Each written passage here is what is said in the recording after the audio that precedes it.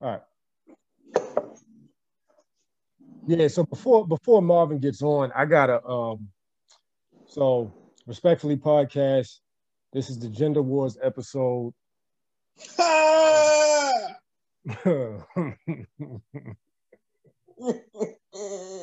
So this is the Gender Wars episode. Yo, you gotta turn your camera on, bro. What's up? What My happened? camera on. What the fuck is All going right, on man. with you?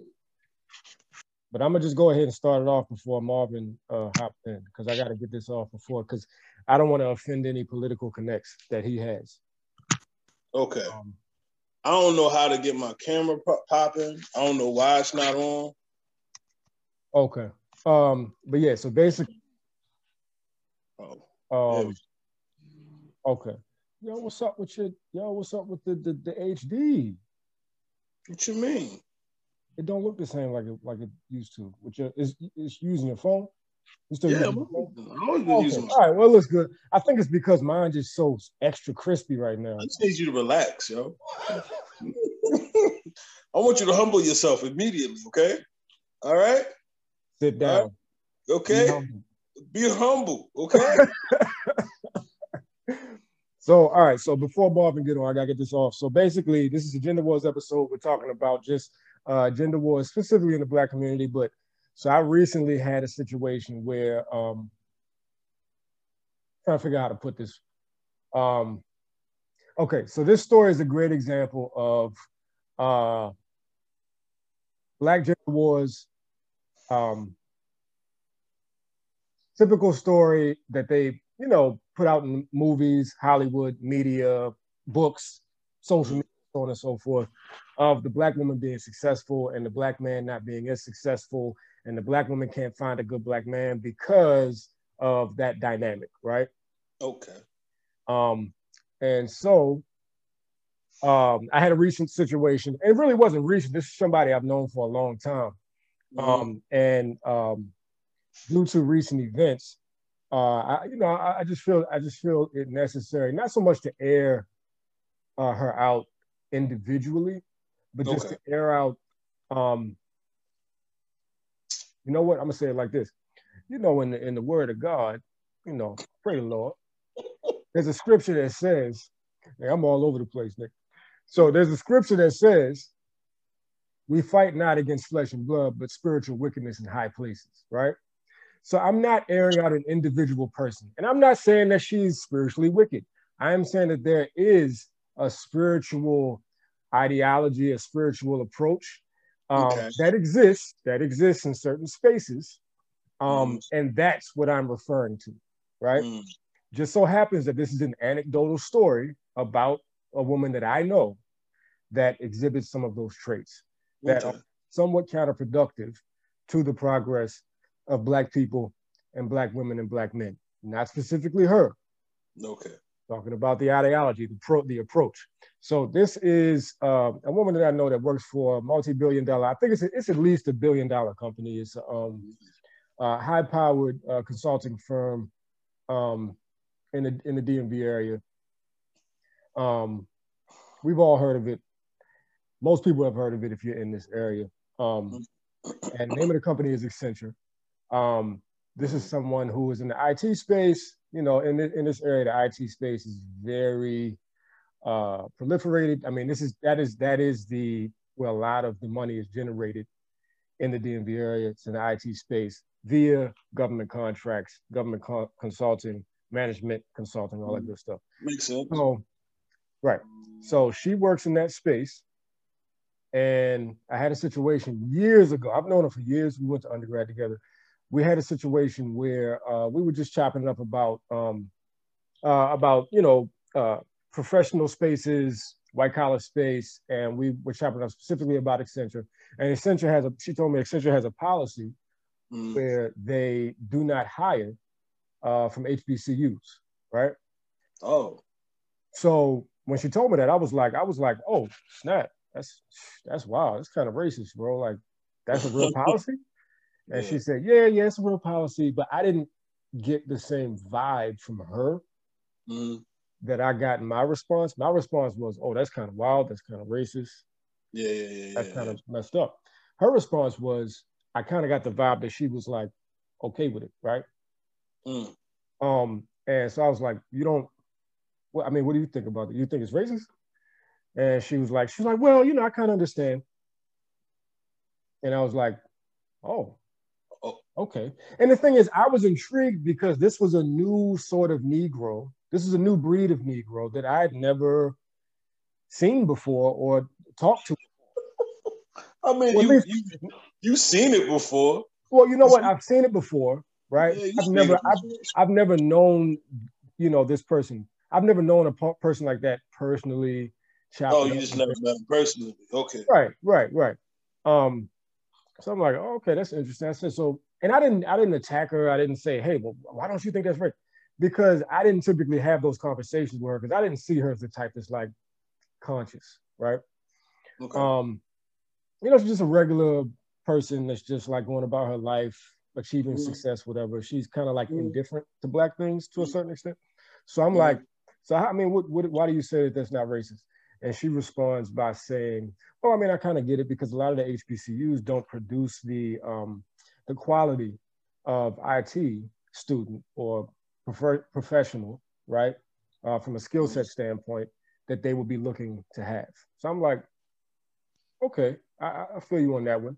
But then I kind of pushed back a little bit further, and I was like, well, I mean, don't you think that, you know, like they could have a policy where they say where they hired, say, only the honors students from HBCUs, right, or the top 10%, right, or the best in class from HBCUs, right, as opposed to just having a blanket policy where they refuse to hire any students from HBCUs, right? Yeah, So, say it again. I said that sounds nuts. Like it don't necessarily sound. Right. It sounds racist, bro. Yeah, exactly. I mean, that was my sentiments exactly, right? Yeah, it just sounds what? That's what she should have been like. You know what I mean? Yeah. So, but again, I've noticed with a certain profile of woman that operates at certain levels, or they're on certain trajectories in the white collar space, you can't really say it to them like that because they will see it as an attack. Okay. No matter how reasonable the response is, they will see it as an attack. They're like, who are you to tell me how things operate in my space, in my industry? About, you know. So it's a real thing, bro. It's weird. So anyway, so I say that to her and she goes, well, I mean, yeah, I mean, I guess, but you know, I still kind of get why they wouldn't want to hire, right? I'm not even going to tell you the whole conversation. That's pretty much the long and short of the conversation. You get the point. Everybody gets the point, right? Fast forward to maybe 5 or 6 years later to current day, to right now, and we have BLM going on, and you know, all of the whites are just, you know, super engaged with the blacks, right? And they want to figure out, how can we do the work? You know, how can we make space for you guys? You know, how can we open up doors for you that prior we just couldn't figure out how to open them up, right? So, and they're starting to put certain people in position, and they're starting to create certain diversity positions to you know, kind of address that effort to get more black people engaged, right? And so fast forward to current day, this person who agreed with that policy that effectively locked out any black people from every HBCU is now has now been appointed to the IND. They created a position called IND, which is inclusion and diversity, right? IND is the acronym for, so inclusion and diversity. So it's an inclusion and diversity position that they literally created, and they handpicked the person that they would like to occupy that position. And you guessed it, who do you think was put in that position? Probably her. Nailed it. So basically, she's now occupying this position, and it's a position that was created, invented, and she was handpicked to occupy that position. So she's token, basically. And I'm not saying she's token because a lot of times token has the connotation that a person is not qualified from a skill set standpoint. So just like, well, we'll just get any random black. She has definitely proven herself in the space that she's in. She has the hard skill sets, but she does identify with certain ideological leanings that would make her the prime candidate and the perfect profile for the black person that would be occupying that particular position. The token. As a gatekeeper. I'm sorry. Listen. You said it, not me. Okay. You know, and listen, I'm not mad at you, bro. Hey, man, if it walks like a duck, quacks like a duck, you know the fucking rest. Quack, quack. What's the comedian? Oh, Shucky Ducky, nigga. Shucky Ducky, quack, quack. Yeah, she is Shucky Ducky, dog. Shucky Ducky, quack, quack. It sounded to me like in those few years before when you had that conversation, though, it sounded like she just didn't want any African American competition, because I guarantee you that it's not a lot of people of the melanated complexion in those spaces right now. You know what I mean? And if you had a whole bunch of HBCU people coming around, 9 times out of 10, you got a lot of people that's vying for those same positions that are not open to a lot of melanated people. So she would have a lot more competition. So she's all like, you know what? It's cool. You know, I'll be all right. And that is a possibility. I'm not saying that that's definitely the case, but it's a possibility. No, I don't think it's now, like it's in the back of her head.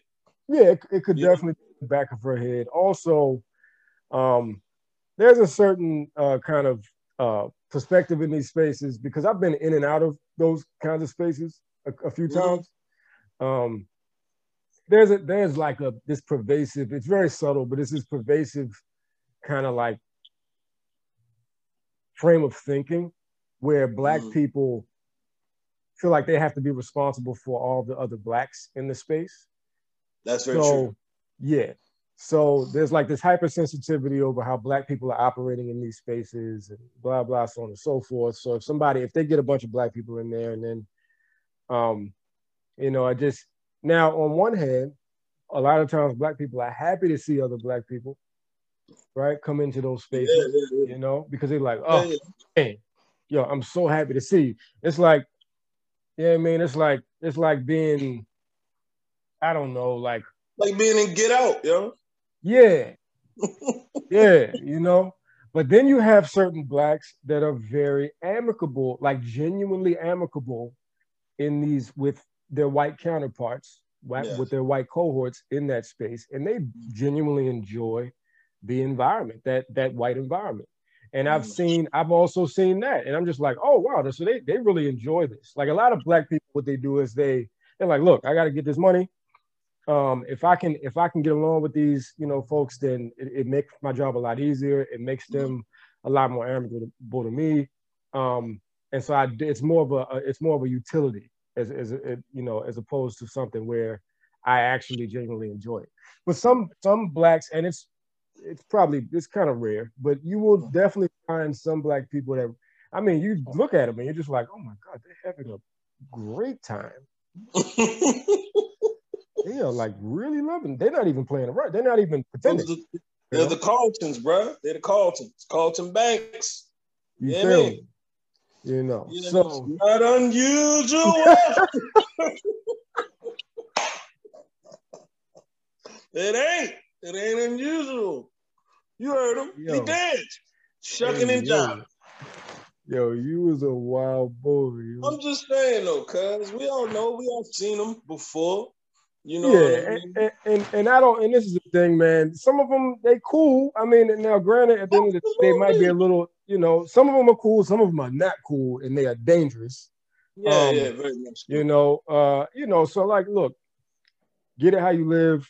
You know, like I'm not mad at none of them.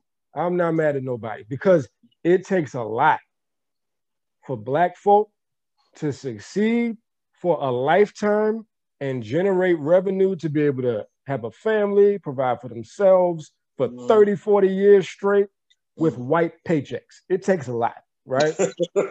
And I when I was younger, I used to be like, man, that's a cool, like now it's like, look, if that's what you if that's how you get it, how you live, and I can't be mad at you because listen, it's tough out here. And if you don't play the game, it is very difficult to survive, So I get it. The only time that I come in and I say, yo, that's a coon, is when I see them actively throwing Black people under the bus in public, when I see them actively undercutting other Black cohorts.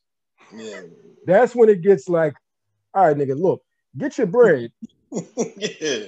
But leave the rest of us out of it. Don't undermine me, yo. Just because don't undermine me, up, bro. Don't step on my head so you can get out the quicksand, bro. I don't want to hit exactly. Leave me out of it. We not for that. So, but yeah, I just had to, load the clip. Okay. And, Bishop. Just had to bishop him real quick. I understand. From my understanding, she tried to block you. Well, yeah. That was a situation. And I just responded, say less. Yeah. I said grow up. Okay. And the thing is, for me to get into that conversation, I would have to get into, backstory that really. No, not necessary. Not necessary. It's just two things you need to say, baby. Grow up. We don't got time for that. If you can't take these truth bombs, oh well, nigga. Hide. I don't give a fuck, nigga. Shit. Sorry. Hey, look. Sorry, not sorry. Is that what they say nowadays? Right. Sorry, not sorry, bro. You know what I mean? It is what it is in today's society, baby. Like sometimes you just don't want to hear that shit. You don't want to hear that truth.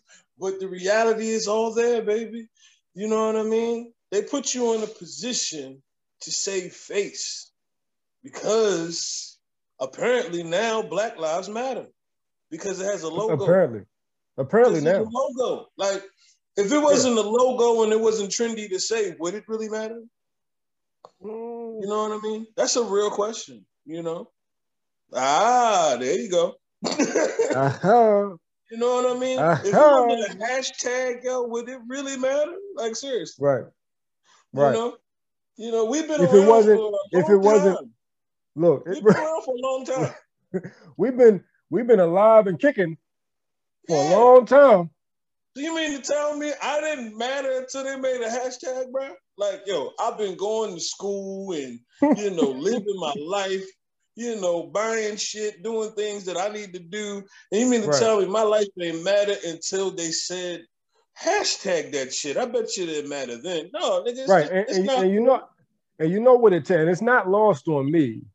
I tell people, it's not lost on me that in order for them to really say that and hashtag it, just look at the things that needed to be highlighted in order for them to finally say that, right? Yeah. So they're literally just saying, I mean, this is the lowest, what would you call it? This is the lowest form of respect and appreciation. Their lives matter. Like, it's just like, that is a bold statement for a lot of these people to make, right? Their lives just matter. So, I mean, so their lives matter. So we shouldn't just murder them haphazardly in cold blood in the middle of the street. So that's a bold statement. Wait, whoa. You're really pushing the envelope, aren't you? Hey, bro. Baby steps. Okay? Because at first it was slavery. Then it was Jim Crow. Then it was Jim Crow. Then it was civil rights. The right for people to actually look at me like I'm a motherfucking human being. Civil. Right. Now we're just trying to matter. Yep. That's all. We just want to matter. we just want to be able to not get shot in the middle of the street and die, and we just want people to be able to say like, hey, you shouldn't have did that. You shouldn't have put your knee on the back of that man's neck. That's what we're saying. That's right. Not right. So I mean, baby steps, baby. It took us about 600 years to get here, but guess what? It did. Hashtag Black Lives Matter. And not to mention, it also took the millions of dollars and millions that that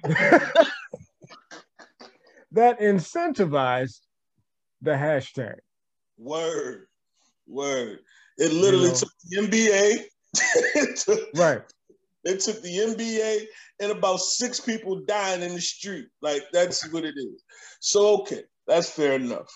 But mind you, mind you, as far as how much of that money actually went to the Black lives that they say matter, that's a whole other conversation. Black lives matter, but not their bank accounts. You know what I mean? Right. Not our bank accounts.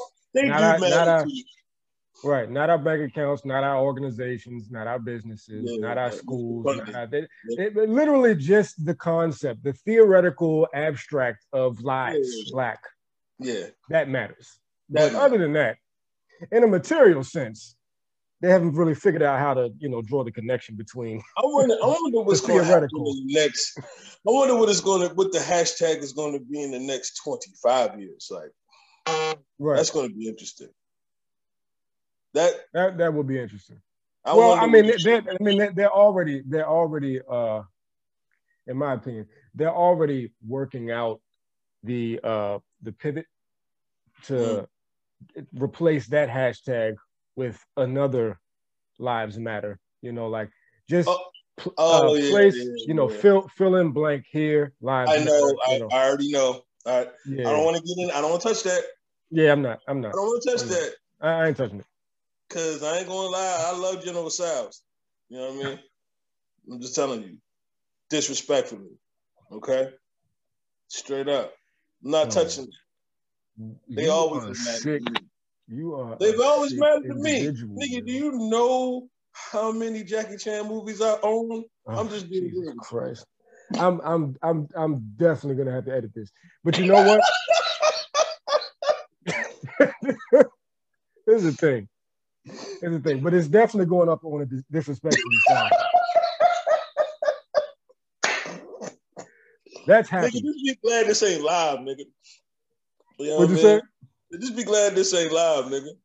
Right. You know what I mean? Because I would be singing that song from motherfucking The Last Dragon. Suck it, okay, you suck it, Snoop. I suck it to me. I suck it to you. And that is the most racist shit. And the thing is that I used to have these conversations back in the day, and yes, bro, and with other minorities, and they'd be like, well, we're discriminated against too, and it's all the same, and I'm like, well, there's levels to this shit. It is. Like I when it comes to stereotypes and all that good stuff, I would much rather be stereotyped as a hard worker, great at math, intelligent. And I can't drive. I would much prefer those stereotypes than the ones that we have of lazy, dangerous, lethal force cannon should be used. Sexually driven. And not just sexually driven, because that works out in our favor sometimes, but then it goes from sexually driven to rapacious. Like it's just these Black men that are just like lurking around all over the place, seeking whom they can rape at any given moment. Like it's just that whole, I don't think that they would want it. If they woke up with those stereotypes, I think it would be, the conversation would be a bit different, right? So I mean, to be honest with you, that's the that right there, that ideology right there is the reason why cocaine is illegal, bro. That's a fact. On some real shit. Used to be in our motherfucking Coca-Cola, bro. That's a fact. They took that shit out because they said it made the niggas so sexually driven that they were just randomly raping white bitches. Like, hold up, I didn't even know about that one. Yes, that's what they said, bro. That's real talk. Yo, I'm not even making this shit up. I can't even make that up. They were saying that Coca-Cola makes... Yes. Cocaine used to be the wonder drug. It used to be what this vaccine is now. You know what I mean? It pretty much cured everything. They used to rub it on babies. Right. I heard about that. Yeah. Yeah, they used to rub it on babies' gums like they do gin when their teeth were coming in. Dead ass. It's to rub cocaine on babies' gums. That's wild. I know. And they made it illegal because they said they gave it to the slaves to make them work harder. And you know it makes you hella energetic and all that, and you can do more stuff. Right. Yeah. So they used to give it to slaves to make them work a little bit harder and work longer hours and make it through the day. But they said it made them so sexually charged that they were just raping women on the docks. So that's why they made it illegal, and that's why they pulled it out of Coca-Cola. That's why Coca-Cola... I shouldn't say this, but yeah. Yo, it's a bunch of different substances that have been made illegal, and the rationale behind it for so many of them, including marijuana and now cocaine. It's always, they always tie it into some black threat, right? It's always some, well, if the blacks keep getting their hands on this stuff, then they're gonna rape and kill us all. Like it's all, that's always the rationale that kind of like pushes public opinion into, okay, whatever, just make it illegal. Whatever we gotta do from killing us and raping us, so yeah. All right, so let me pause the Yeah, we got to.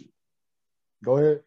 All right, so basically, just want to send my prayers. I know my gentleman here wants to say his prayers up to Earl Simmons, aka DMX. Prayers up.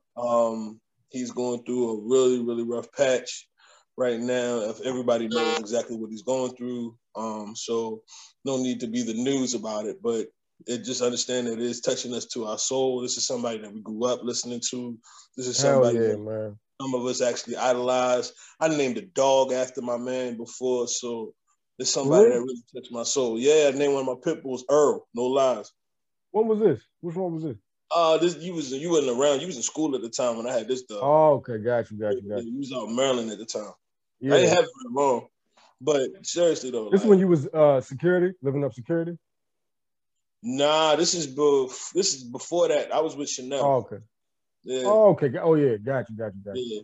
So with that being all said, just wanted to send my condolences and all my prayers to that gentleman and just love. Just want to send love to him. Yeah, man. Yeah. Definitely love, man. Like just to touch on like reminisce on like first time I heard DMX. Oh yeah. Was I got a mixtape. Mm-hmm. Back in the day when we used to go up to Tapsico Flea. Word. And get the mixtapes. I got a mixtape from there. It was a DJ Clue mixtape. Do remember. I'm mad you hit that. I'm mad you hit that. It's so funny too, bro. But look. So, bro. Yo, listen. So I was with Ron, my guard brother. I was with Ron and Arnie Lane, right? His mother.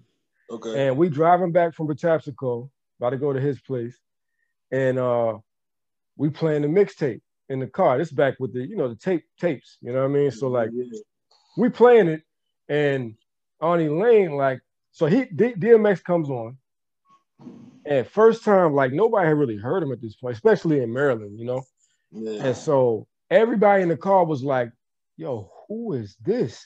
Including Arnie Lane. Like she don't even listen to rap. And she was like, "Who is that? I like him. He sound different. I like it." And ever since that moment, that's like when after that he took off back-to-back platinum, I think diamond albums. I know it went platinum 2 times in the same year.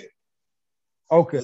He put out his Dark and Hell is Hot and Flesh of My Flesh, Blood of My Blood in the same year. They both went plat. Got you. Nuts. Yeah. Yeah. So unseen before shit, you know. right. Yo, what's up? What's Oh, up, there brother? you go.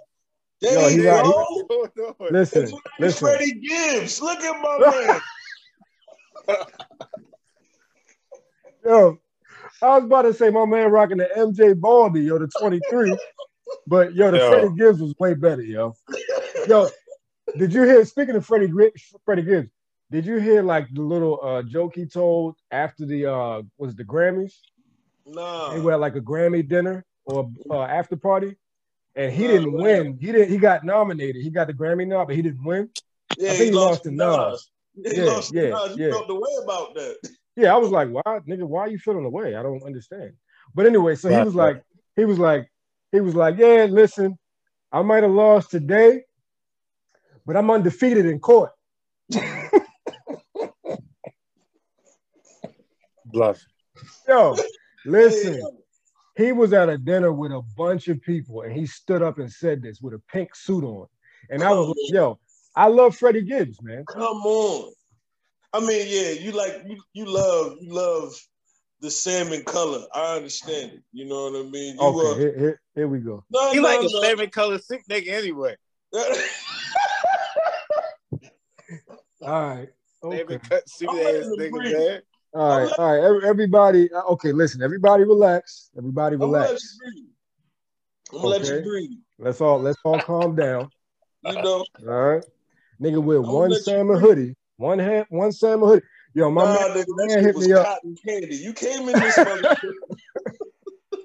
Hey, yo, my man, one of my frat brothers hit me up. One of my OGs, he was like, one of the big homies. He was like, yo, I posted like something online with the salmon hoodie, and I think I posted like 2 different things, and he was like, yo, this nigga in this salmon hoodie has got to be stopped. It was like, yo, you have got to be stopped, yo. Yes, man. Listen, listen, I give you all the flavors of the hoodie. Pause.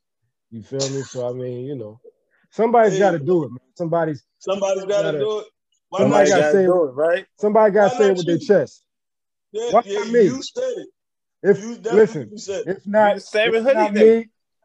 If not me, then who?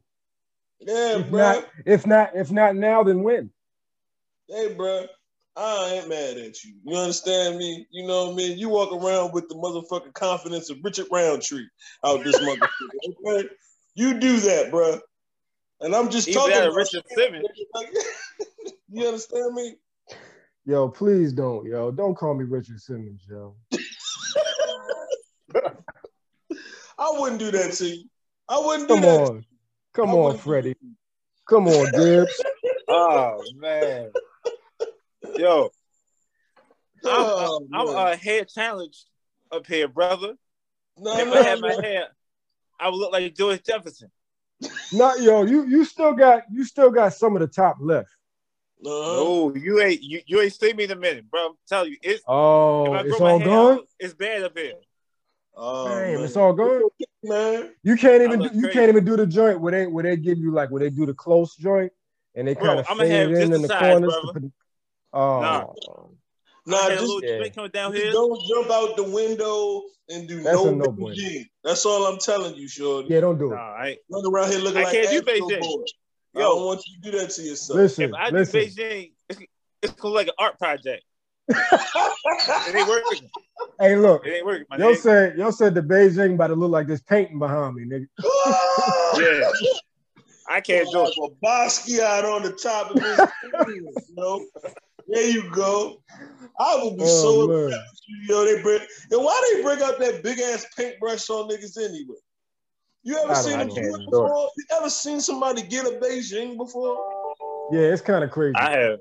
In real life is, G. It's kind of crazy.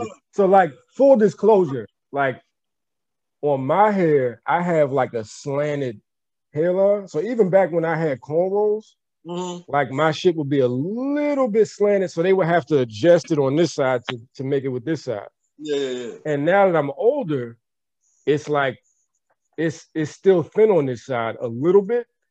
So I got a little, I mean, I tell the barber to put a little dab right here. A little dab, not a little dab, little pinch. Look, I mean, you let Troy do it. Don't go too crazy.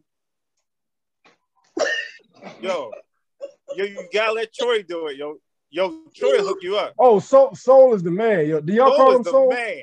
Yeah. So, yo, Soul's the man. Gary, Troy is that's Trayvon's stepfather. Okay. Yeah, he knows Trayvon? I don't know if he knows Trayvon. I know his dad. Oh, you know. Okay, right, yeah. So everybody know Troy, yo, because he cuts right off Emerson Avenue. What's the name of that shop? Well, they moved. I think he moved now. They don't cut there. Yeah, he moved. Yeah. Where's he at now? Yo, he used to cut on Huffman, so that's how I know because his father had a barbershop. Oh, right. Okay. Right. Got you. Yeah, so I knew Troy's barber. Yeah, I might have to holler, yo. I ain't going to discuss what's going on under this motherfucking Lakers cap right now. Yo, but listen. I got with a Dominican. He got a little carried away with the razor blade. Oh. Yeah. See, that's the thing. He cut you up? I mean, I already got flat. No, the Dominicans have a habit of pushing you back. Word to mother, like, yo, homie definitely Ginsu the shit out of my face. That's one thing I want to say about these dudes. These big poppy ass niggas need to cut it out with all this shit they doing, okay? All right? Don't these Poppy Chulo ass niggas, yo. Poppy Chulo. You know what I mean? I walk up in the spot, I'm all extra. I got all the energy in the world. I'm all like, Kalo K, what's poppin', baby? He's all like, hey, I got you next, baby. I got you. I'm all like, all right, cool. Yo, you was on, hey, look, you was on your PD crack. It ain't get my. Word, I was in there. Yeah. I was like, come on, cut me up, Daddy Yankee. Let's get this popping. You hear me? He go ahead and get to work. The first time he knocked me out the ballpark, no, like straight up. So I'm like, all right, cool. I go back like a week later thinking I'm going to get the same. Man, he done, yo. I swear to God, he's like Jason Voorhees, yo. He just a slasher movie, yo. I was bleeding on my face. My hair was on a whole nother situation. Yeah, he cut the shit out of me, G. Oh, I thought you were saying he just pushed you back. No, he pushed it back though. I ain't gonna hold you. Like he definitely he pushed it back, and he like. Oh yeah, he tried to kill me. Like he tried to murder me, yo. It wouldn't stop bleeding. He kept on putting sand on my face and shit. I don't know what the fuck that shit is. It was just a terrible experience. I'm never going back again. I didn't tip. You know what I mean? But I always had good experiences with the Dominicans because the Dominican that used to cut me. One thing about the Dominican shops is they give you the works, like, and it's it's the standard. Like they hit you with after they, cut you, give you your cut. They put the hot towel on you, shaving cream, they hit you with the razor. You ever got that mistreatment? That mistreatment, yo. When they throw the mist in the water, it's like a little water bottle contraption, whatever, and it spits like it's like a humidifier, but they put it on your face. And they put the towel over your shit, and you just get like a sauna on your face. Dang. Yeah, yo, I caught that one time, yo. I just got the hot towel. Like they take the hot towel, put it on your face and all that. I got that 2022 treatment, yo. I don't know what the fuck is going on. Yeah, man. Yeah, that's crazy. I ain't never seen him again. My Dominican used to hook me up, bro. Like, and it was like the standard to do that at black barbers. They don't really. You got to request it, Yeah. Then they look at you funny, like, "Yo, you want all that?"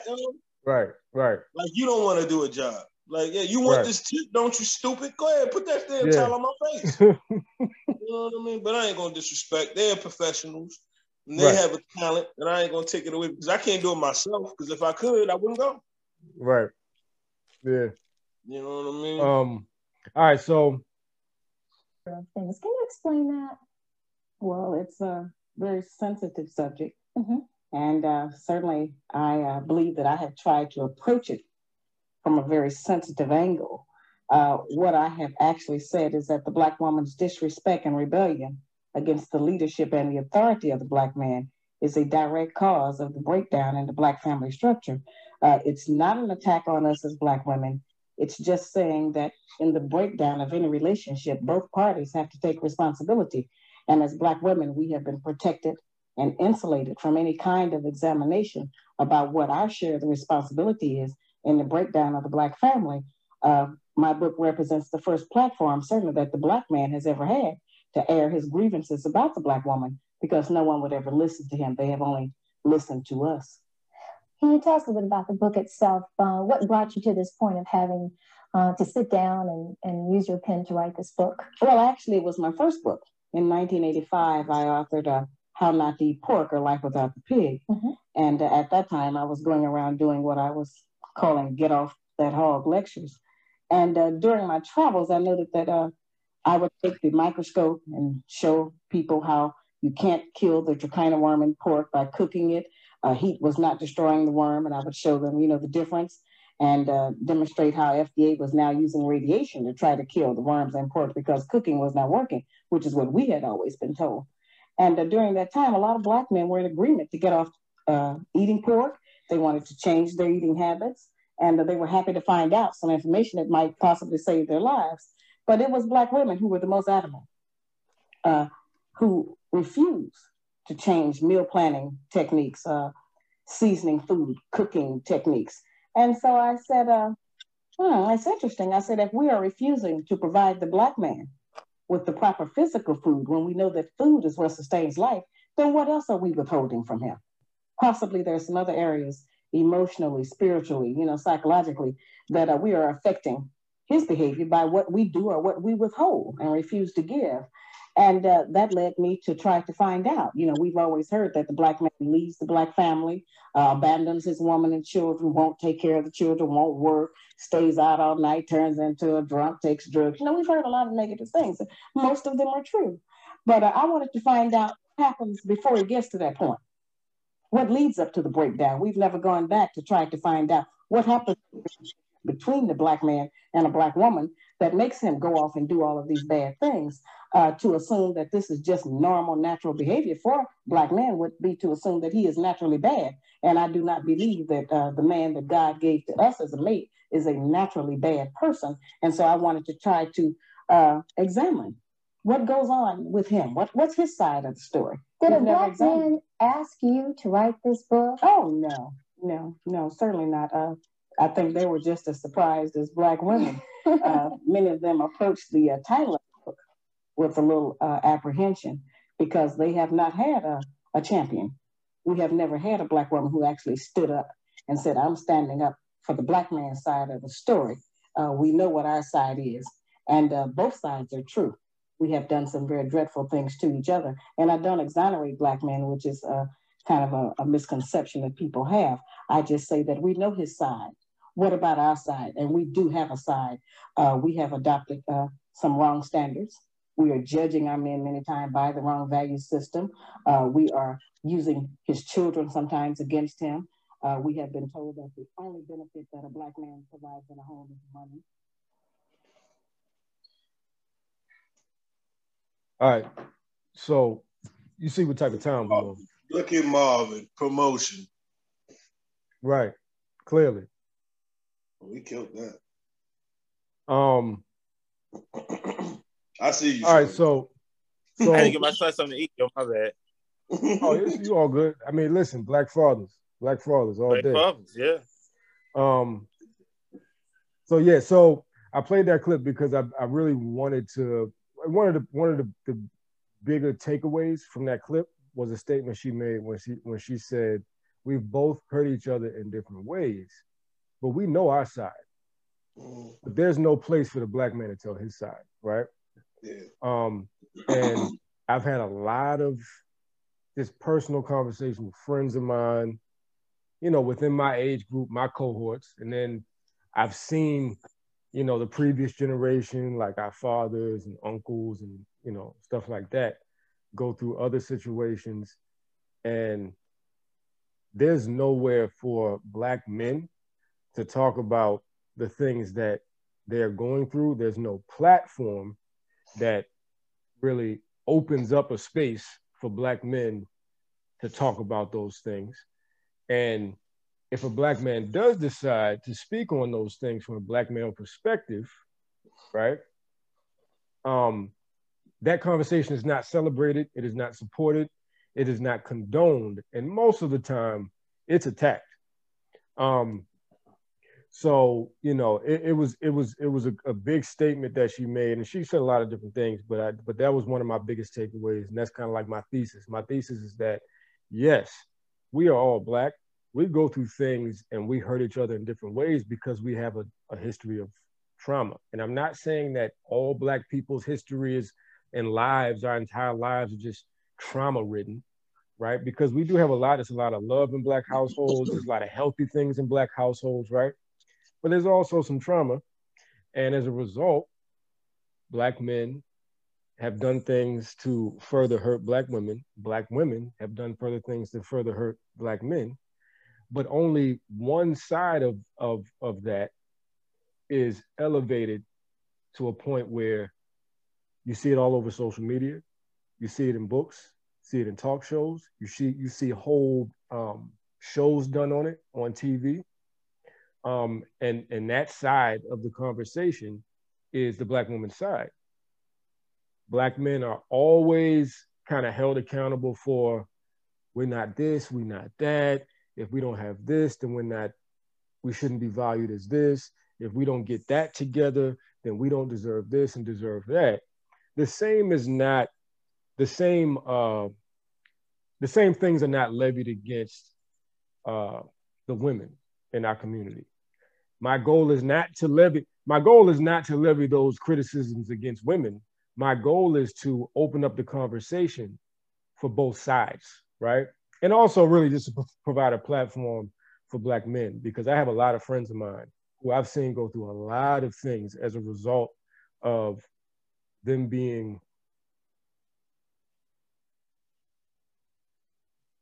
so I just think it's important because like I said, I have, friends of mine who have gone through so many different things stemming from, either their things that were done to them by their mothers in the household, things that were done to them by their significant other, ways in which their children have been used against them, ways in which their financial well-being has been attacked by their significant other or their former significant other. And I'm not talking about men who are like just, like it's not like a Tyler Perry. Everything is not a Tyler Perry film where Black men are just waking up and the woman gives them breakfast and like, what is this, bitch? Pop! And just smacks her. And then you're like, what is, there's no context of what the hell is going on?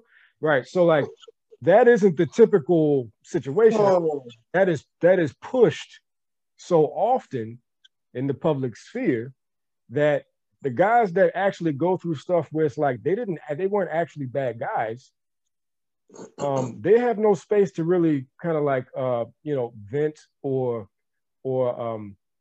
kind of talk about what they've been through and get that support, because everybody automatically thinks you deserved it. You're a Black man. Y'all ain't no good. Yeah. It's like, bro, I'm struggling out here, We getting there though. Like I'm starting to notice that. More and more, we're starting to see a lot of, different pods and different type of content creators that are putting out information that is very valuable to the Black man. You know what I mean? Right. And I like, and it's so necessary, and I'm happy that this is starting. I mean, this is something that had to happen. I mean, how are we ever going to be able to push the culture if we don't get that type of information? You know what I'm saying? Right. I mean, because the sad thing about it is, the reality is that a lot of men, Black men that is, grew up without fathers. You know what I'm saying? Right. So never be able to given those tools in order to understand what a Black man or what a man in general really stands for. Right. You know what I'm saying? They just understand that they are the dominant of the two of the human, of the sexes, because we have bigger muscles, and that's how you assume your dominance by beating on somebody or like the hyper masculinity and and now in turn, women have been because the black man has not been around, women have taken the load of that, and now that has started to transform into something else, and that is the push on our society now. You know what I mean? It's definitely dangerous, because now we're starting to devalue the actual, you know, what it is to be a black man. It's starting to be devalued more and more by media and by our own women. That's the key. I'm gonna let you jump in next, Marvin, but like that's the key, is that I always say to people, back in the day, we're no stranger to how American society loves to demonize black men, right? It's just it's a disturbing, perverse obsession they have with bashing black men and demonizing black men. You see it all over the place. You know, even some of our greatest athletes. You see it with Tiger Woods recently. They came out with the documentary, quote unquote, that was really just a hit piece on him and his father. It was weird. Then you have, and they do the same thing with Serena Williams' father, right? It's just like they go out of their way to paint this demonic picture of black men, right? So we're used to that. That's nothing new. But what is new is now we have black women joining in, right? And supporting it. And that's the part that gets weird. And it's just like, and also, and listen, respectfully, it also comes a lot from the LGBTQ community, right? Okay. So it's like, you'll see black women, LGBTQ kind of joining forces to just kind of like push that talking point and that narrative even further with white liberals, you know. And so you see it all the time, and it's something that it's important to be addressed, because brothers are really going through some real things out here. And it's not just like, oh, well, y'all just complaining all day. Like, no, brothers are going through a lot of mental health problems. I know brothers that turn to alcohol because of their relationships.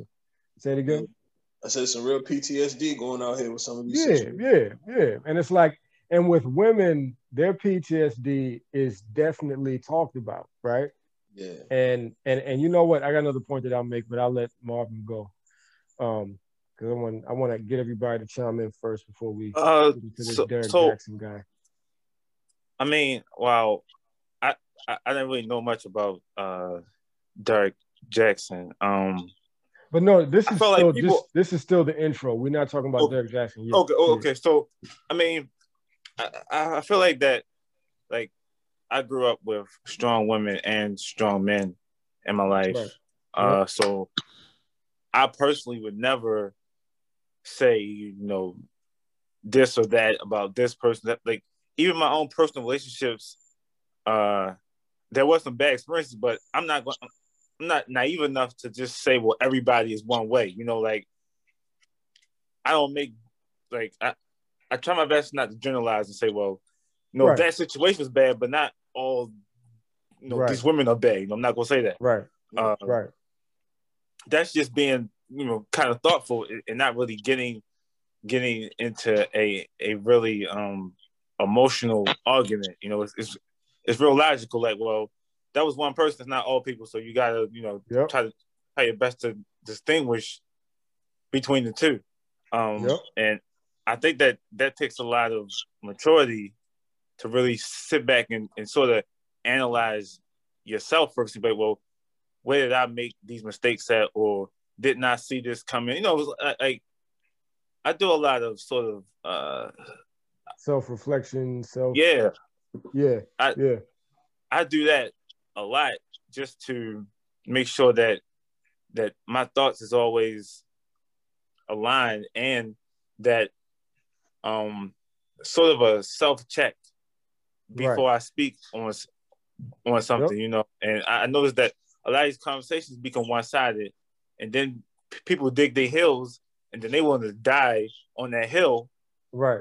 Even though you're just wrong. And most people, even though it's pretty much completely emotionally fueled, and not really based on any real facts. And you're going to die on that hill. Right. Right. You know, but it's only because people typically don't like being wrong. You know, you know what? And Gary, remember, that's a great segue because I'm going to edit this in.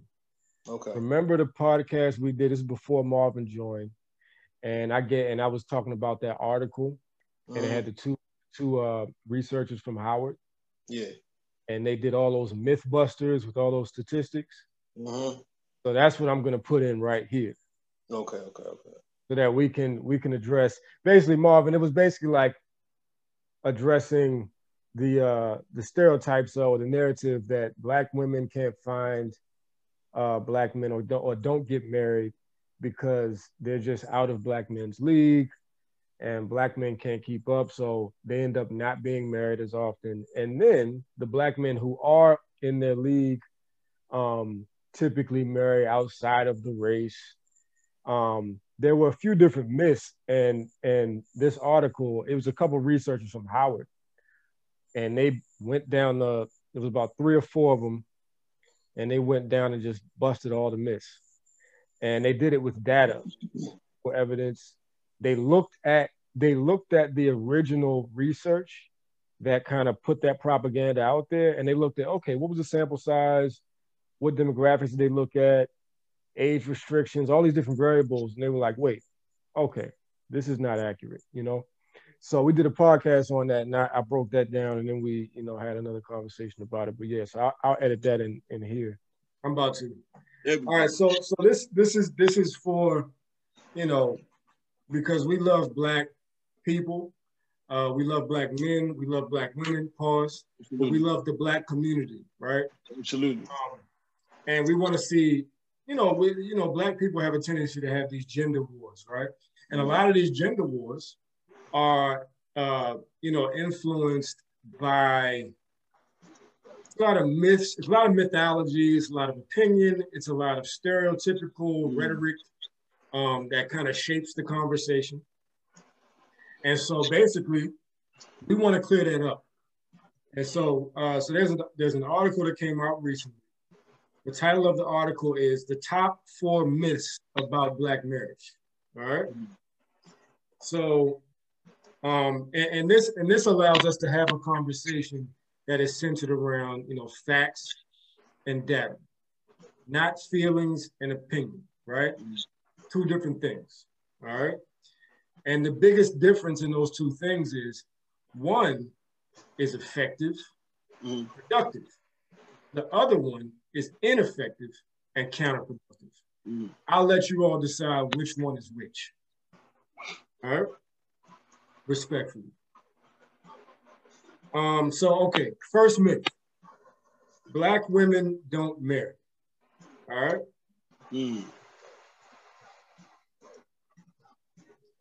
So, all right. So, in the article, it says that there's a statistic where Yale University found, I don't know what year this was done in, it doesn't cite the year, but there was a Yale University study that found that just 42% of Black women are married, right? And it also says there's a variety of high-profile news and networks, such as CNN and ABC, that picked up on the figure and ran with it. But there are 2 researchers out of Howard University, shout out to HU, what's that, the Bisons? What the fuck is Howard? I thought the Bisons was Morgan, yo. Okay, I could be wrong. I don't know. Please forgive me. Anybody from HU, Morgan, I know everybody's very passionate about the HBCUs, so no disrespect, only respectfully, all right? But yeah, shout out to HU. We love HU. But 2 researchers out of HU, Howard University, Ivory Tolson and Bryant Marks, because I want to give them credit for this, questioned the accuracy of the finding. This is what the article says about that. Black men drop Black women as soon as they reach a certain level of success. Don't they? Question mark. This is what the article says. While plenty of Black Rap stars, athletes, and musicians may choose to date or marry interracially when they achieve fame. The same is not true for the bulk of successful Black men, right? So basically the everyday Black man who's just making, you know, 6 figures or close to 6 figures or above 60K, because when you look at the data on Black, income, you know, to be in the top 80th percentile, you can make like 60, 70K and you're like making more than a lot of other. So it says, by analyzing census data, Tolson and Marks found that 83% of married black men who earned at least $100,000 annually are hitched to Black women, basically meaning they're married to Black women, right? 83%. That is an overwhelming majority, right? The same is the case for educated Black men of all incomes. 85% of Black male college graduates married Black women. 88% of married Black men, no matter their income, educational background, or whatever, have Black wives, right? This means that interracial marriage should not alone be held responsible for the singleness of Black women. So basically, I'm just gonna go ahead and sum up the article. I think that's pretty much it. Let me make sure Black men don't, oh shit, they got another one here. Okay, so the next one is Black men don't earn as much as Black women. I'm looking forward to this one. All right, so the last and final point is, so they're addressing the myth that Black men don't earn as much as Black women. That was a myth? Yeah, so they're saying that so the myth is basically that Black women that are earning, that are, white collar in the white collar space or whatever, it's hard for them to find a Black man because 1, they're marrying white women. 2, the rest of them just aren't making any money. So they can't keep up with Okay. Okay. Right? Okay. So basically what the article says is, so to push back against that, it says, actually, Black men are more likely than Black women to bring home at least 75K annually, right? Also, double the amount of Black men and Black women make at least 250K annually, right? Now, 250K annually, and this is, all right, so that's me running through the whole article. Now we can get into the discussion part of it. My thing about there's a gender glass ceiling when it comes to Black men and Black women. In my opinion, I haven't looked at the data on it, but in my opinion, the gender gap when it comes to Black people doesn't come in until you reach the executive level. And then you'll see like, men are more welcomed in that space than women, right? Okay. And so you're gonna have more Black men that make 250K plus than Black women, because at the exec level, that gender gap really comes in pretty hard. Yeah. Prior to that level, Black women a lot of times are hired more often than Black men, because the race pay gap and the race hire gap hits Black men harder than it does Black women, right? Okay. But that's a side note. But now we're gonna deal with the actual article. So we got 3 myths that were just busted in this article, right? Yeah. The myth that Black men, successful and unsuccessful, may marry outside of their race, and that's what makes it hard for women to find marriage. The other myth is Black men don't make as much as Black women, and so therefore, if you're a successful Black woman, you cannot find a mate that matches your your income level, right? That's the second myth. Okay, yeah, that was pretty much it. Black men don't earn as much. Don't earn as much. All right, so we just, through this article, through data, all of that was kind of challenged in a factual way, right? It wasn't opinions, it wasn't any of that. Donkey today, for Wednesday, March 24th, goes to self-love ambassador, entrepreneur, social media relationship expert, author. He's wrote books like Heal Together Without Hurting Each Other. He wrote another book called Single Mothers Are for Grown Men Only. And he even wrote a book called A Cheating Man's Heart, a fiction novel. I put fiction novel in air quotes because based on all these new developments, it's safe to say Derek Jackson's book, A Cheating Man's Heart, was probably based on a true story. Now, Derek has built a following, basically calling men out on their behavior, okay, holding men accountable. I'm not mad at that. He's done it to me. He's done it to Little Duval. He's done it to Gillian King. He's done it to Isaac Hayes III. This is his thing, okay, holding men accountable. And I'm fine with that. I had him on my podcast, Brilliant Idiots, a few years ago. And on that podcast, we promised to hold each other accountable. Well, Derek Jackson, it's your turn to be held accountable. Okay, let's just get right to it. Derek Jackson is full of, okay, what? I can't curse him, you know that. He say, oh, what? Yes, he's full of that, okay? He's a liar, a textbook narcissist and manipulator who gets what he wants at the expense of other people's well-being. This is a guy who will get online and say this about men who have cheated. I have no sympathy for a man who finds it to be difficult to be faithful after being in a promiscuous lifestyle. And neither should you. Nobody told you to be promiscuous before the relationship. Nobody made you be monogamous with just her. You don't want her? Let another man have her. But the truth is, you've probably been cheating months before you actually put your dick in her. And more times, I would say 9 times out of 10, when the dude gets caught cheating, that wasn't his very, very first time cheating. That wasn't his only time cheating. That was his only time getting caught. I agree with you there. Okay. And guess what? Derek Jackson himself is a cheater. Oh, he just got exposed by a woman named Candace. I can't pronounce her last name, but Derek Jackson, who was a married man, bought this woman to Atlanta to stay in his house he shared with his wife and kids. The woman, Candace, who Derek was cheating with, actually took pictures of her laying in the bed he shared with his wife in their Atlanta home. Derek Jackson, who spells his last name Jackson. Why? I don't know. That bothers me. Jackson may be a slave name, but when it comes to Black people, it's one of the greatest last names you can ever have. Why would you hack that? I mean, when you're talking Jackson, you're talking Samuel L., Janet, Jesse, Bo, Randy, Mahalia, and of course, Michael. But actually, I'm glad you don't spell your last name Jackson because you don't deserve to be in that Jackson power ranking, okay? If you were, you would be at the bottom right under Andrew. You know Andrew Jackson, 7th president of the United States, slave master, ethnic cleanser, tyrant. If you actually spelled your last name Jackson correctly, you would be at the bottom of the list near him because of the level of evil that you display. Yes, my brother. See, what we're going to do here today is stop the shenanigans. Okay, see, my father always told me that when you lie, you're not lying to nobody but yourself. And I have watched you since this story broke just lie and attempt to continue to manipulate the public. I mean, that's what you do. You manipulate people. You get online and have these bad faith arguments, which is also textbook narcissism, meaning you don't care about or even try to understand the people that you speak about. You said it yourself. I don't have no sympathy for a man who cheats. Not only do you not care or attempt to understand the people you're talking about, to have any sympathy or empathy, all right?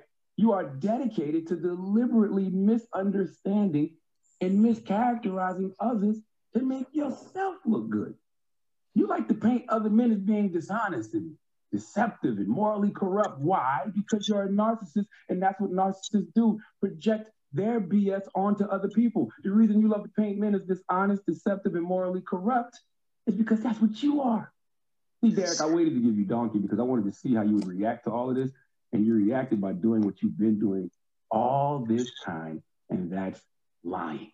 See, I saw the first video you posted when you first addressed the allegations. You said that you and your wife were separated during that time and that you and Candace have had a sexual relationship without actually having sex. Listen, I'm in screw it mode, F it mode. I'm hitting up old chicks. I really don't care at this point. One of those people was a girl named Candace.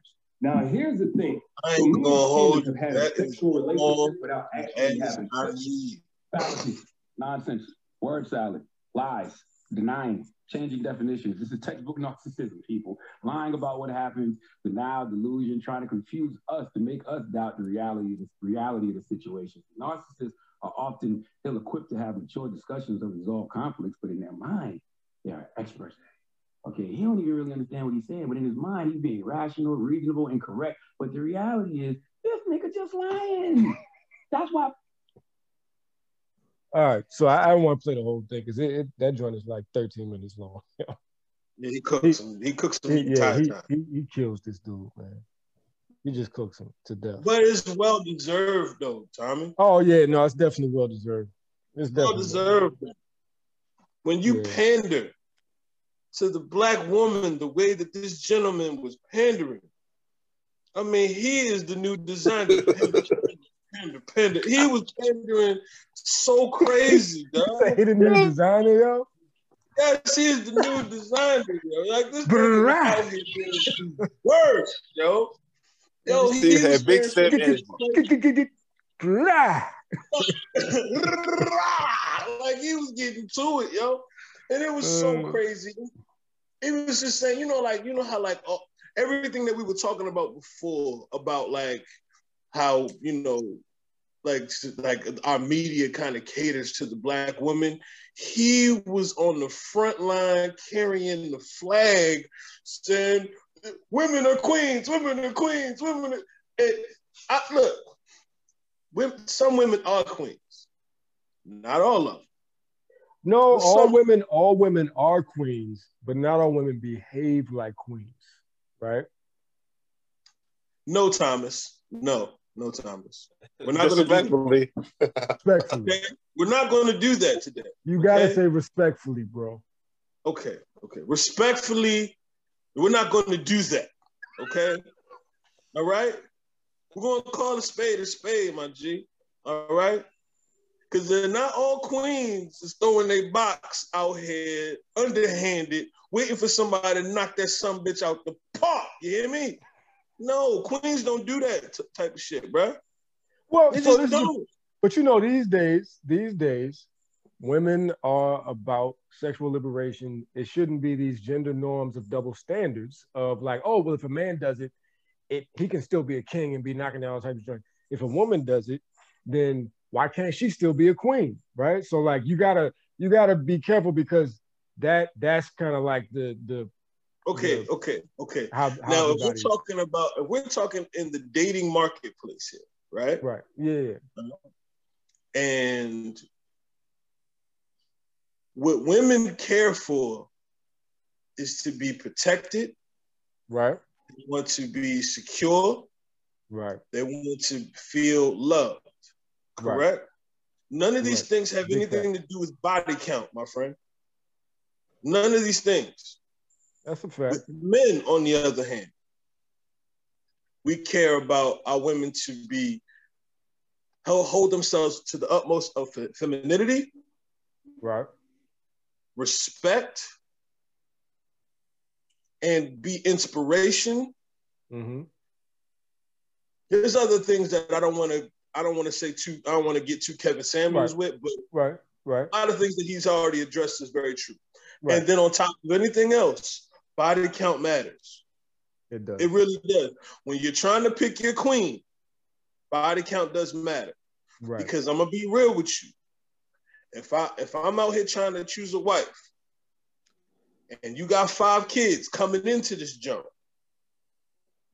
I'm sorry. You didn't make the cut. You are the Winkers link. Goodbye. Because do you understand how many? I like to go to Six Flags, yo. I do. I like to get on roller coasters and stuff like that of that nature, right?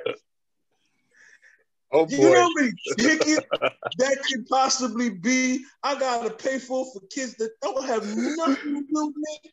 They probably not even gonna be grateful for the shit I do for them. Yo. They're gonna be all like, why daddy ain't here? I'm still, what the fuck? Hey, I'm just saying. I thought that'd be so much worse. Marvin. Yo, I was like, oh God, where's the edit button? No. I wasn't gonna go that far. I think it'd be so much worse than that. I was like, it could go down. Quick story though. Because you got Six Flags, roller coasters, a bunch of people. You know what I mean? Like you know, it's all kinds everybody of get a ride. Right, everybody get a ride. There's so many ways that he could have made it analogous, but I appreciate what he just did. Quick story. Before I met my lady, you know, I was talking to a funny enough, a friend of hers, right? Allegedly. Yeah. I was talking to a friend of hers, and she's a real pretty girl. You know what I mean? Took out like a date or two. You know, she was really cool. We talk on the phone. She was kind of like, you know, kind of errant, but she was still cool as hell. Had nice conversations and stuff like that. Yeah. And we were getting to know each other, and then she asked me on one of these conversations. Now, mind you, I've been talking to her for a week. One of these conversations came up. She's like, "You got any kids?" And I'm all like, "Nah, I don't." You know what I mean? I protect myself. You know what I mean? I don't just go around shooting up everybody's club. Right. You understand what I'm talking dangerous. about? That's dangerous. If I'm shooting up a club, it's with intent. You understand what I'm talking about?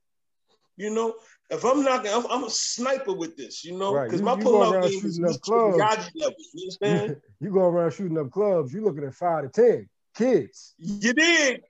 You did. You know, that's how you catch a case. That's how you definitely, and I don't want that case, especially not with a real terrible baby mother. Right. So she was all like, "Oh, you don't got no kids?" I'm all like, "Nah." She's all like, "Well, I got 5." I laughed a little. I said, "No, that's funny as hell. You got 5 kids. You got to be playing." You know. She's like, "No, all those kids you seen on my Facebook, they mine." I said, "Hold up. There's a girl that's standing next to you that looks like she's 22. No, that's my oldest. She's 18. Hold up. How old are you again? She's 33. When did you start having babies?" All right. She told me she had 5 kids. Again, I bring up the analogy again. I like to go to Six Flags, bro. Six Flags ain't cheap for 7 tickets, my friend. You understand what I'm talking about? Body count matters, my friend. Body count matters. I'm sorry. She had 5 kids, 3 baby fathers. Body count matters, bro. I blocked her immediately. You understand what I'm talking about? Blocked her. She got blocked, G. I can't do this. I'm not gonna play myself. Okay. So we got Gary's take. Hold up. Am I the only one wondering that? I think Marvin, if you see the podcast, no, I'm done with that. I ain't nothing to say about that. I ain't trying to follow up. I'm good. Okay. All right, you cool? I'm cool. I'm straight. All right. Yeah, but body count does matter. I mean, I agree. But the thing is, I think these days, everything's about double standards. So it's like, if a man can do it, why can't a woman do it? Yeah. So I do. Yeah, but when is it going to matter that we are 2 different types of, Homo sapiens? Right. We desire 2 different types of things. Right. When is that going to ever be the case? Like I could get into the whole conversation of masculine versus feminine energy and the distinctions between the two and the way that they were both created for a reason to fit together as a puzzle. You can't put 2 of the same puzzle pieces together because they ain't gonna fit. And I'm gonna be real with you. It's not about fair. You know what I mean? Because I'm gonna be honest with you. As a man, I don't deal in the business of fair. I already have understood that life is not fair. If anybody knows that life is not fair, it is me. Yeah. So with that understanding, let's not worry about a double standard here. I don't care about your double standard. I care about your body count. Okay. Okay. I think you really, Gary, you did a great job of driving that point home. Okay. I mean, you know what I mean? Knocked it out the park. That shit gone. It's out of here. Just saying, bro. You talk about gender wars here, my G. So this is what this is. But on the battlefield, my friend, there ain't no, in the battlefield body counts matter too, don't they? You get awards for that shit. Yo, Gary. That's all I'm saying, bro. That's all I'm saying. You in your bag today. You let me cook, my bad. You let me cook. It's been a minute. It's been a minute since you really cooked. So that was necessary. But this is the thing. It's more than just body count involved, right? So I mean, we're talking about, like that is a thing, but we're also talking about and this is what I kind of wanted to touch on. Like how you try to save this shit, my nigga, but you fucked up right now. I mean, I'm not. No. Listen, I'm just trying to. We got to get back on track. You didn't take us off. Okay, my bad. We're getting all perspectives, but then we got to bring them all together, right? My bad. Because this is like a platform for Black men to kind of give their perspectives, safe space. You know, Black men, protect your energy, know your worth. You feel me? Nah, this is all for that disrespectful shit right here, baby. Well, I just want to get. Yeah, you were definitely on some disrespectful shit. But yeah, so with the Derek Jackson situation, Charlemagne, he said something where he, what did he say? He said basically that, and you said the same thing, right? You said that he's pandering to Black women, right? Yeah. I think what's important to get out of the Derek Jackson thing is, even though we talk about like, you know, like pop trends or social media trending type stuff, I only talk about the stuff that actually we can, you know, use it to talk about something substantial, something that's salient, you know, with Black people, right? So his scenario is a great teachable moment, and it opens up a conversation about how Black women are being pandered to in this day and time, right? Totally. Black women are being pandered to by guys like Derek Jackson. Mm-hmm. They're being pandered to by white liberals. And Tyler Perry. And Tyler Perry, of course, typical. They're being pandered to by certain media outlets, certain liberal media outlets. It's a lot of pandering going on, right? Yeah. And at the end, I'm gonna play a clip. I'm gonna close it out with a clip from a woman that really she nails it, man. But they're being pandered to by in a lot of different ways, and they're also being and with that pandering comes along a lot of time. There's a lot of overlap between that pandering and Black male bashing, right? And so you get this thing where it's like, and in my opinion, as a Black male, a lot of it is fake admiration. A lot of it is fake admiration, and we see it with Derek Jackson. We see a guy who pretty much took advantage of a lot of women, right? Like, I can't think of one man who has not been sent one of Derek Jackson's videos by a woman, right? Oh man, yeah, Marvin. And the first time you never, my man Marvin never. I mean, he married. Well, that's because Marvin's been married for a long time. And you are a good father that takes care of you. Exactly. So you wouldn't be able to get something like that. Right. You know what I mean? But so look, out in these old single streets, yo. Yeah, out in the streets, he's very. They sending it like it's a telegram out here, G. Yeah. He's mixed up in these streets. Yeah. So now that they're superhero, so like, yeah, we've all been sent these videos, and now what I'm noticing is a lot of women trying to, you know, like distance themselves from this nigga, like they never sent these videos. I've never heard of him. I sent a video about this. When was this? You know, like, so there's a lot of that going on. Last week. You gonna send a video of a nigga in a goddamn car in front of the bitches that he was smoking. Like, he was up there knocking Jones down and then immediately go in there and pander. What kind of nigga is you? I want to know. Look, we know what kind of nigga. We know what kind of nigga he is. A goofy, right? Like, this is the corny of all cornies type niggas. He's King Dirty Mac, bro. Like, he literally turned Dirty Mac into a brand. Eddie Long. He is like Creflo Dollar and Eddie Long. I'm telling you, yo. So let me finish this thought real quick. So he is in an environment that cultivates pandering to Black women, and all he did was just take advantage. Right? Yeah. And so he's balling. And he's balling. He's really balling, yo. Balling. Yeah. Definitely biggest plus, bro. Yeah. But women are using a lot of this pandering to put a battery in their back. Mm-hmm. And they are moving in ways that are quite dysfunctional in their relationships and just out in the world. The delusion. Yeah. And And so the thing is, when I first heard of Derrick Jaxn, it was, I knew off the rip. I'm like, oh, okay, this guy, I see you. I see you. Right? Like, I'm just looking at him like, yo, I see what you're doing.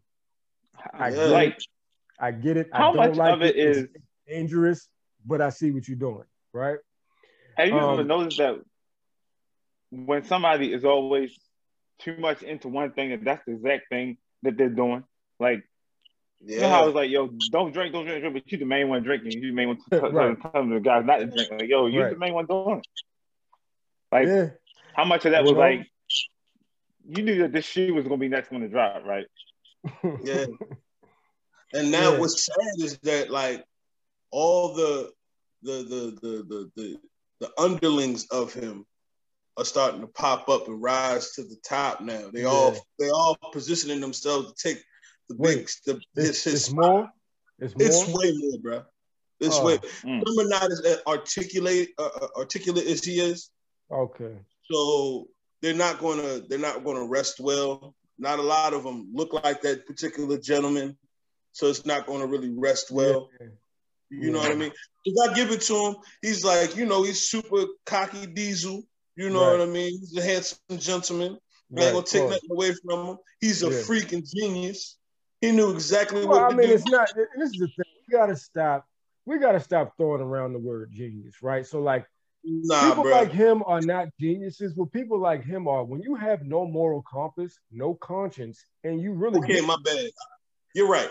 It doesn't take a lot of. It doesn't take, because it's things I can do right now to start winning immediately, right? Yeah. But I have a moral compass, certain parameters that I won't get out of, right? All right. I was very loose with the word. Okay, he's a snake oil salesman. You know what I mean? Exactly. That's what the brother is. Yeah. Because, I mean, obviously, it's painfully obvious. You were over here talking about how, you despise men that cheat, and you look at yourself in the mirror every day flexing your titty muscles. I understand it ain't right, but it's his business. You know what I mean? And now he's trying to save face. To watch him try to save face, brother, did you see him? Yo. Talking Marvin, third person? So Marvin, because we got to fill Marvin in so he can be involved, engaged, and all that. But so do you know what he did after he got caught in this scandal? I saw the sort of third person conversation. The reaction video to his apology video, which is hilarious. I thought that was goofy. That was the funniest shit I've ever seen in my life, yo. How do you blame Jesus and your fans for shit that you said? He said, I found Jesus. He said, I found Jesus and it fucked my life up. My nigga really said that, yo. Real talk. Yeah, bro. And then he was talking about himself and his wife in third person and saying that I think that people will look at him talking about himself. Yeah, bro. As though he made a mistake and now he's owning up to it, and his wife understands that, and blah blah, so on and so forth. Yeah. And you know what I started? You know what was the most disturbing about it? I actually started seeing like black women attacking his wife. And I'm like, are they so caught up into a narrative that was obviously a false pandering narrative that they will actually attack his wife before attacking him? And I'm not saying all women. I'm just saying there were enough women doing that it wasn't hard to find. It was just out there. You would just see it. You know? Bruh, so that shit was so crazy. That shit was so crazy. But look, I guess that was a quick one, man. But I do wanna, because Gary, you killed that segment. I mean, we got that off. We got that off. That shit was hilarious. I just needed to talk about it for laughs, yo. Because I've been laughing about this shit for like a week, cuz. Real talk. I've been laughing about this shit for like a week, man. But look, so I'm gonna play this clip real quick just to put a button. It's kind of a short episode. We'll probably end up touching on it again. And next time I do want to involve, some women that we can build with, and not just that are in here talking about what niggas ain't and y'all ain't speaking on the behalf of women. We don't want none of that. What we want is women that we can build with, and all that. But look, so this is an episode where it's like, look, it's three black men talking about gender wars and critiquing women's behaviors to a certain extent, but there are no women involved. But I think it's important to include women in the conversation, and so that's why I was intentional about starting it out with a woman speaking to women, and I'm going to end it out with a woman speaking to women, right? So I'm going to play this clip. If anybody wants to know who she is, then I can tell you who she is. But here we go. Here's the clip. And this is talking about pandering to black women. How pandering to black women is trendy now. Now, I disagree with that for several. They was talking about how like black men and white women are in the same position, like of oppression, right? Now, I disagree with that for several different reasons. And then what made it more upsetting is that it was some black man on there co-signing what she was saying, like, well, I agree with her, she's right. Let me tell y'all something. The reason why I don't subscribe to this feminism nonsense, the reason why I don't subscribe to all of this women's empowerment nonsense is because it conveniently lumps white women into being oppressed. They are not oppressed. White women are oppressors, period. We have nothing in common with them. Nothing. You feel me? They benefit from all forms of white supremacy, all of it. Their domestic issues with their men is not oppression. You feel me? It's not. They be having their long little relationship arguments. They have their internal problems and issues and all that. That's not them being oppressed. That's them not knowing how to deal with their own men. They ain't got nothing to do with us. They ain't got nothing to do with their men oppressing them. You feel me? That's all that is. And so for someone to say that, some person of color to say that nonsense, and then for a black man to co-sign it, it's just 100% out of line. You know what I'm saying?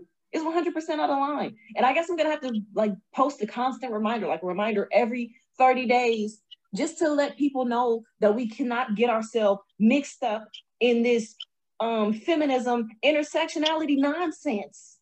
And we love it so much. Let me tell you why black people love to claim intersectionality. I'm not just black. I am a woman too. Ugh. You feel me? Mm-hmm. I mean, are the police murdering women in mass? Like, what is the common denominator here? Because you guys know I like math, right? What is the common denominator? Are the police murdering women? Are women disproportionately imprisoned? They not murdering people in the streets in cold blood because they're women. The common denominator is blackness. You feel me? That's the common denominator. Because if that was the case, if they was murdering people and murdering people and sending people to prison because they was women, it would be a whole bunch of white women being shot down in the streets. It'd be a whole lot of white women being wrongfully incarcerated and all of that. You know what I'm saying? So black women, please let me, like the black women in life, understand we do not have allies with these white women. They not our friends. They not. They looking for ways to oppress us and use us the same way that white men do. You know what I'm saying?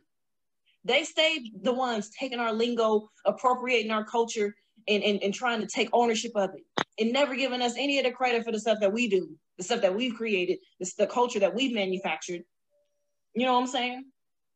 That we've made out of thin air because our culture was ripped and stolen away from us. What type of, and then let me just, there's so many facets of this that bothers me on so many different levels. How are black men able to oppress anyone? Do they own the banks? Do they own land and deny people housing? Are they the owner of these Fortune 500 companies and not hiring our people? Is that black men who's doing that to black women? You feel me? And black women, we have to use more of our brain than to be so hyped with this idea of like, oh, Black women are the saviors. Black women, we're the leaders and we're leading this country into we love to hear stuff like that because it makes us feel good. Hell no, bruh. I'm not saving none of, look. That ain't my place. My place ain't to save this country that can't stand me. You feel me? This country sit up and campaign for me. Black women, we love you so much. We want you to be the savior. But as soon as I pop a little Black boy out, they gonna want him dead. What happened to all that Black women are the saviors and all that type of stuff then? All right, so that was the clip I wanted to end with. And at some point, I'm going to have that conversation about this alliance with Black women and white liberals, specifically white women. And I'm going to have the conversation about how white women can easily be given the title of possibly the most egregious oppressors of the Black community, and who a demographic of people who have capitalized the most off of white supremacy directly, not indirectly through their men, but directly through having access to affirmative action, having access to the grants, millions upon millions of dollars in grant money that should have went to minority orgs and minority businesses. Also jobs that should have went to actual minorities, and specifically Black people, but until they changed the legislation to involve other people. So if you actually had data on it, calculated it, they would probably, the sums of money that they have looted from the Black community over the past 40 years is at a cap level that is astronomical. And a result of that, us not having access to those resources and that capital has been detrimental. So we'll have that conversation at another